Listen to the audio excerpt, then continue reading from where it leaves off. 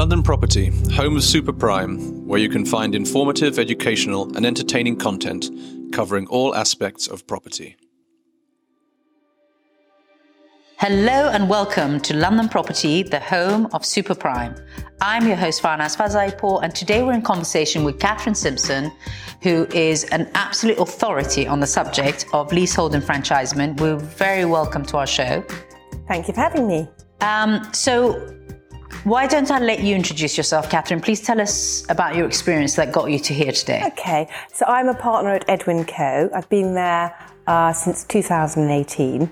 Previously, I was with a firm called Lee & Pemberton's, which became Pemberton Greenish. And I joined them in 1993, so that's quite an auspicious date in terms of leasehold reform, having trained in the city. And I was determined to go into property, absolutely determined to go into property. Of course, 1993, 91, 93, when I was training, was the last property downturn. We all remember 1992 and 15% interest rates.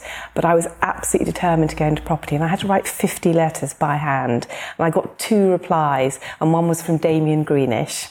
And I was brought in to do everything for the Cadogan estate. The trainee who they were giving the job to decided she was going to go travelling with her boyfriend. So it was just total serendipity. And I stayed there for nearly 25 years doing everything for the estate, but I began to specialise in enfranchisement in 2000.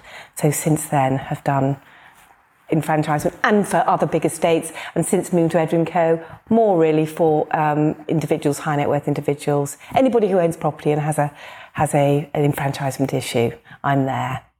So that must have been really exciting times to be at the Cadogan estate, because it was the beginning of the reform. Exactly, it was very, very exciting. So I got involved in a lot of 1967 Act claims, which there are far fewer of those now. And actually my particular area of expertise probably is the 1967 Act. And you've got complicated basis of valuation, work very closely with valuers, have particular expertise in short leases. Well, we're definitely going to have you back on the show, because there'll be so many things to talk about. But today we're going to concentrate on the white paper that came out in January 2020, which I think since the Leasehold Reform Act was introduced, all the changes that have happened have always happened in favour of the tenant, mainly, haven't they? Yeah. I mean, the whole part of the Law Commission's consultation was based on making enfranchisement easier and cheaper. So the first report came out in January 2020, and that was on options to make it cheaper. The second one came out in July, and that was to make the process much simpler and easier. And less of a game of cat and mouse, because we all know, those of us who specialise in this field, that there have been so many cases that have gone to tribunal, to courts, where landlords have fought on technicalities. And the whole idea of the reforms in terms of the process is to stop that game of cat and mouse. And we've all played it to some degree, probably at some point. Yes, tell me about it. So there's been, in the white paper that we're going to be the subject of our discussion today, there's been about 102 amendments. So thank you for sharing that with me ahead of time. And there were some really interesting things that came about. What are the main issues that you think this consultation is actually addressing? Well, when anybody wants to enfranchise, the first thing they're going to think about as a tenant, and I use the words landlord and tenant rather than leaseholder, it's just easier, is how much is it going to cost them in terms of premium or price. And very often a large element of that price is marriage value. If your lease has a term of 80 years or less unexpired, you're going to be hit with marriage value. And so I would say that the key recommendation is the potential to abolish marriage value. My view is that if it's abolished, it'll come back in some other guise. But there is programme of reform is not clear. There's no clear programme of reform. As part of the consultation, they went to a QC, or now KC, Catherine Callaghan, who said that potentially there's a human rights issue if landlords are not properly compensated, and and you can see that may well be something that the big landlords would get together and take up if there was ever a clear move programme to abolish marriage value. So we've got a long way to go, because once something's decided, then you might actually have a group of people getting together and saying, no, we don't want to accept that. So it's a long road that we're facing. I could see that happening. The consultation paper is addressing some issues.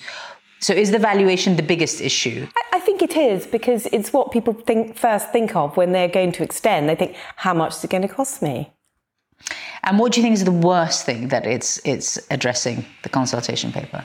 I mean, in terms of the valuation, there are 7 sub-options, and you've got the options to remove marriage value, or to have hope value, or to abolish it altogether. And you've got 7 sub-options, and some of them replicate what happens at the moment. For example, you disregard tenants' improvements, you give a discount for holding over at the end of the term, and there is a thought about having a 0.1% cap on capitalising the ground rent, which I think is unfair. If you have an onerous ground rent, and an onerous ground rent is generally considered to be one that is 0.1% of freehold value, then that should be capitalised to assess the loss payable to the landlord. It shouldn't be capped.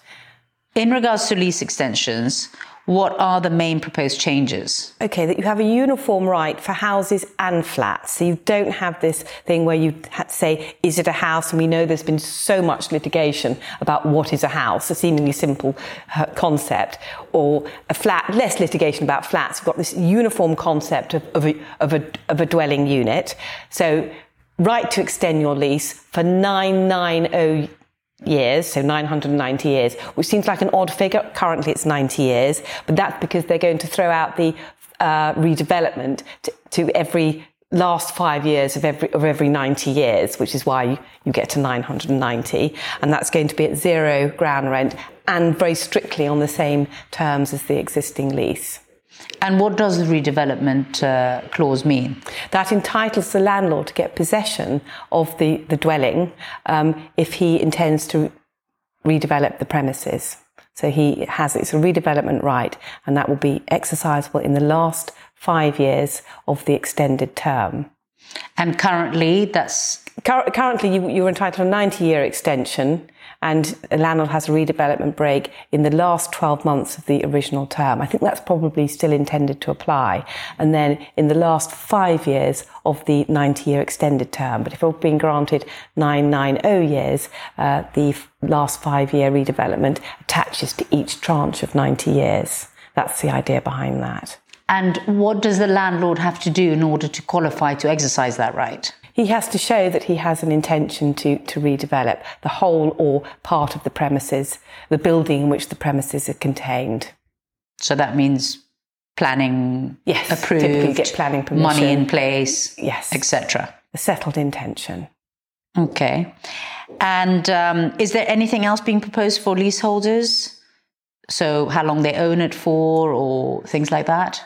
So the plan is to remove the 2-year qualifying the ownership requirement, which doesn't currently exist if you're doing a collective claim. You don't have a 2-year ownership requirement. You can join in as soon as you buy a flat in a building, but it does currently attach to claiming a freehold of your house, or an extended lease of your house, or an extended lease of your flat. So that 2-year ownership is going to be removed.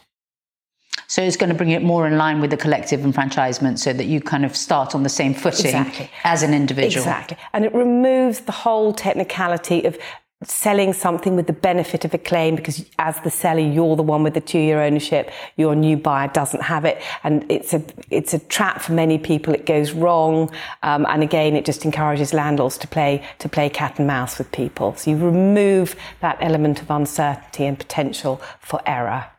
So we're discussing the leasehold, and then the collective enfranchisement is when a group of owners. So how does that work? What do they have to qualify in order to do that? Yes, you have a group of tenants, I'll call them tenants, who all own long leases in a building. They can get together to claim their freehold. So a long lease is a lease of more than 21 years. So that would be the qualifying interest. And as I've said, with collective claims, you don't need to have owned your flat for 2 years. But there are other restrictions on collective claims.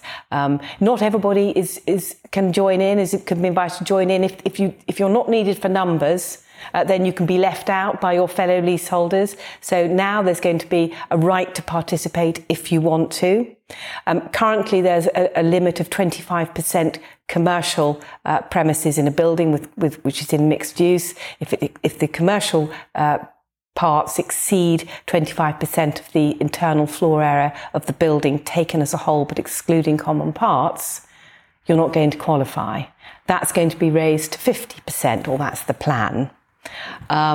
The disqualification that if you own 3 or more flats in a building, you don't have a qualifying interest, that is going to go. So there's quite a lot of intended changes. And there are also some ones that, are intended to cure quite unpleasant ills of collective claims. For example, if you have a commercial building but it's not more than 25%, so you still qualify, landlords who really don't want to let go of the freehold will make it impossible for tenants to claim the freehold in financial terms by not seeking leasebacks of the commercial parts, which they are entitled to do, so that they still get their income from their shop or art gallery or whatever it is. But some of them will actually deliberately not counter-propose a leaseback because they know that the tenants just won't have funds to cover off the commercial element of the building. So another thing that I came across in the white paper was fleasehold, and I'd never heard of fleasehold. So is that something you just addressed, or is that something else? No, I know about fleasehold, and actually I'm sure it's probably going to find its way into the Oxford English Dictionary. In fact, I googled it, and yes, it's basically a reference to very onerous terms, typically in transfers of freehold houses or leasehold houses that developers put in that meant that you had an absolute bar against alterations, which meant that if you wanted even to hang a picture on the wall, your landlord could charge you, ridiculous amounts of money. So that's where the term came from. I think it was actually coined by an old friend of mine who sadly passed away, called Louis Burns, who was very well known for championing leaseholders' rights all over the country, particularly people who had bought freehold houses from developers with onerous doubling ground rents, very innocently had no idea that they had these onerous rents and onerous service charges and payments for all these permissions. So that's where it came from. And this is actually a topic that's been quite important in encouraging reforms, isn't it? Yes. Because the developers were taking quite a lot of advantage of some of these potential loopholes. Exactly. So the developers were well known for, particularly on, small housing estates all over the country, selling freehold houses. And that is something that it will, I'm sure, be abolished, freehold houses, with these onerous rents. And of course, since then, we've had, in the summer, we had the Leasehold Reform Ground Rent Act 2022, which means that whenever you grant a new long lease or a house or a flat, the rent has got to be a peppercorn, zero ground rents. Of course, that doesn't help existing leaseholders, many of whom are still stuck with these onerous rents. And the Competition and Markets Authority is conducting an investigation into all of these developers who granted leases in these terms, some of whom have sold on to pension funds, and a lot of them are actually agreeing to remove the doubling ground rent provisions to something more palatable. So just voluntarily agreeing to do it. Because otherwise they may well face litigation, which would be expensive and reputationally disastrous. So we talked about collective enfranchisement and some of the reforms that are being proposed. Now, some landlords are actually exempt from having to sell their lease extensions. Who are these landlords? Well, typically one thinks of the Crown and the National Trust. So the Crown is basically exempt from the legislation, except there's a parliamentary undertaking which says they will be bound by it, by analogy, except in certain areas which are known as accepted areas, and those are the areas of particular sort of historical importance to the Crown. So they will grant extended leases. The National Trust will only grant 50-year extensions. As far as I can see from the Law Commission's reports, I don't think there is a plan to change the Crown's position, So the National Trust may be obliged to sell freeholds pursuant to statutory claims, but with an option to buy the freehold back if the claimant sometime in the future wants to sell. And they have to go back to the National Trust. Yes. They can't sell it to an outside. It will be effectively a right of first refusal for National Trust, because they've got their heritage properties in many cases. Can you please explain to our listeners what are the costs associated with buying a lease extension or getting a collective enfranchisement, and what are the proposed changes to make that better? So currently, obviously, claimant tenants pay their own legal and valuation costs incurred in connection with the claim. But they are also obliged to pay the landlord's recoverable legal and valuation costs incurred in that process, not their negotiation costs, and not any costs that they incur in going to the tribunal if tribunal proceedings are required, or if court proceedings are required for whatever reason. And these costs can be high.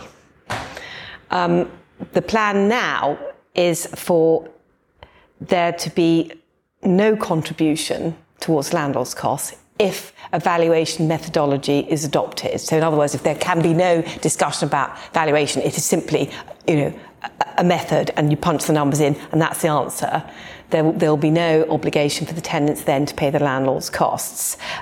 If there isn't that methodology and valuation is still a bit of a free-for-all, then there's going to be probably a fixed costs regime. There were murmurings about landlords not being able to recover any of their costs at all from the tenant. And I feel that's unfair, because landlords don't ask to have these claims made against them. And it's that whole thought is predicated on, the big grand landlords. No, there are plenty of small landlords, the little old lady who's inherited a house that's divided into flats and she's got tenants in the building. Why should she have to pay their costs if they decide to claim the freehold or extended leases against her? And there's something else in legislation which puts the onus on the tenant to get the offer that they make to the landlord has to be accurate or their notice is invalid, whereas the landlord can say whatever counterclaim that they want to say, which then brings in a whole load of other professionals who are going to rack up the costs while they negotiate this discrepancy. So that's something that's going to be addressed with the whole process valuation reform. I think that, yes, that will be part of the whole process of the reforms in terms of making it easier and simpler. So there are less traps for tenants to fall into. And you're absolutely right. If a tenant makes an opening proposal that is so low as to not be regarded to have been made in good faith, they run the risk of the landlord arguing that the notice is invalid. Then, of course, you have all sorts of toing and froing, expensive arguments, and it can become a bit of a war of attrition, as I say, a game of cat and mouse. Another thing is that landlords can actually also voluntarily go into negotiations to sell their lease extensions. Yes. And if a landlord goes voluntarily into such a discussion, then they're taxed differently. Is that right? Yes, I mean many of the large estates will not enter into voluntary transactions because they won't be able to benefit from rollover relief on the capital gain that obviously is realised when in the premium paid, and if that gain is reinvested, if the premium is reinvested, then you get rollover relief, but you don't get it if it's a voluntary transaction. It's really a fascinating area, isn't it? There's so many different things. So many facets to it. We're pulling. So what do you think is the history of leaseholds? How could they have come about? Why did they come about?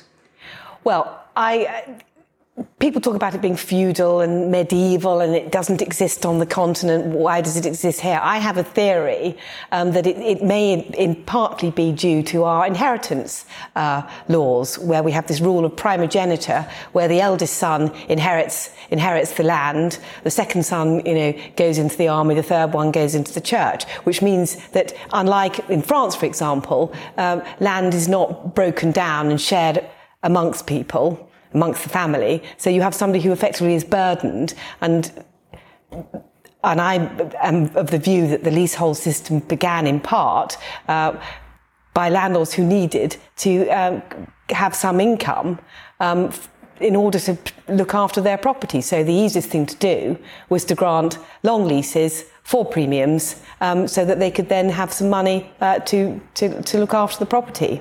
And of course, at a time after the First World War, when lots of rent restrictions came into force, the income was dwindling. So the easiest thing to do was sell long leases at premiums. I guess on the flip side, to be fair to landlords, and I think you touched on the subject of human rights, that if you don't actually cover all the bases when you come to giving the right to the tenant, and then you shortchange the landlord when they have to sell long leases, etc., you've got to make sure that they're paid everything that they're due. Got to be properly compensated. Otherwise, there are human rights issues. Absolutely. Talking about voluntary transactions, so we've discussed the tax issue, but voluntary transactions when it comes to freehold houses, can you tell us more about that? Well, it would apply to freehold houses or leases. If somebody's extending their lease, voluntary transactions and contracting out are going to need approval by the tribunal. So any agreement purporting to exclude or restrict rights is going to be void and has to have the approval of the tribunal. So you can't have landlords pressurising tenants into doing deals on extended leases or freehold claims. They have to be approved by the tribunal. Whereas at the moment you can just have a voluntary deal, but as a tenant you might be fleeced by your landlord. So we had the white paper come out in January 2020, and in January 2021, after a period of consultation, the government came back with some proposals. So what are the high-level discussions? What do they mean for us? So having looked at both of the Law Commission's reports, so the one in January 2020 on making enfranchisement easier or cheaper, and then there was the one in July to make enfranchisement easier, which is more on the process side. The government came back on 7th of January 2021 with its announcements for reform. I mean, nothing has happened and there is no clear timetable or programme for reform as things currently stand. But they distilled the recommendations and they particularly highlighted the proposal for a right to extend your lease to 999 years at a peppercorn rent, reduce costs, abolition of marriage value, zero ground rent on all new leases, which has now happened because, as I said, we have the 2022 Act. Prescribed rates for the capitalisation rate, deferment rate and relativity, which will form part of the calculation methodology.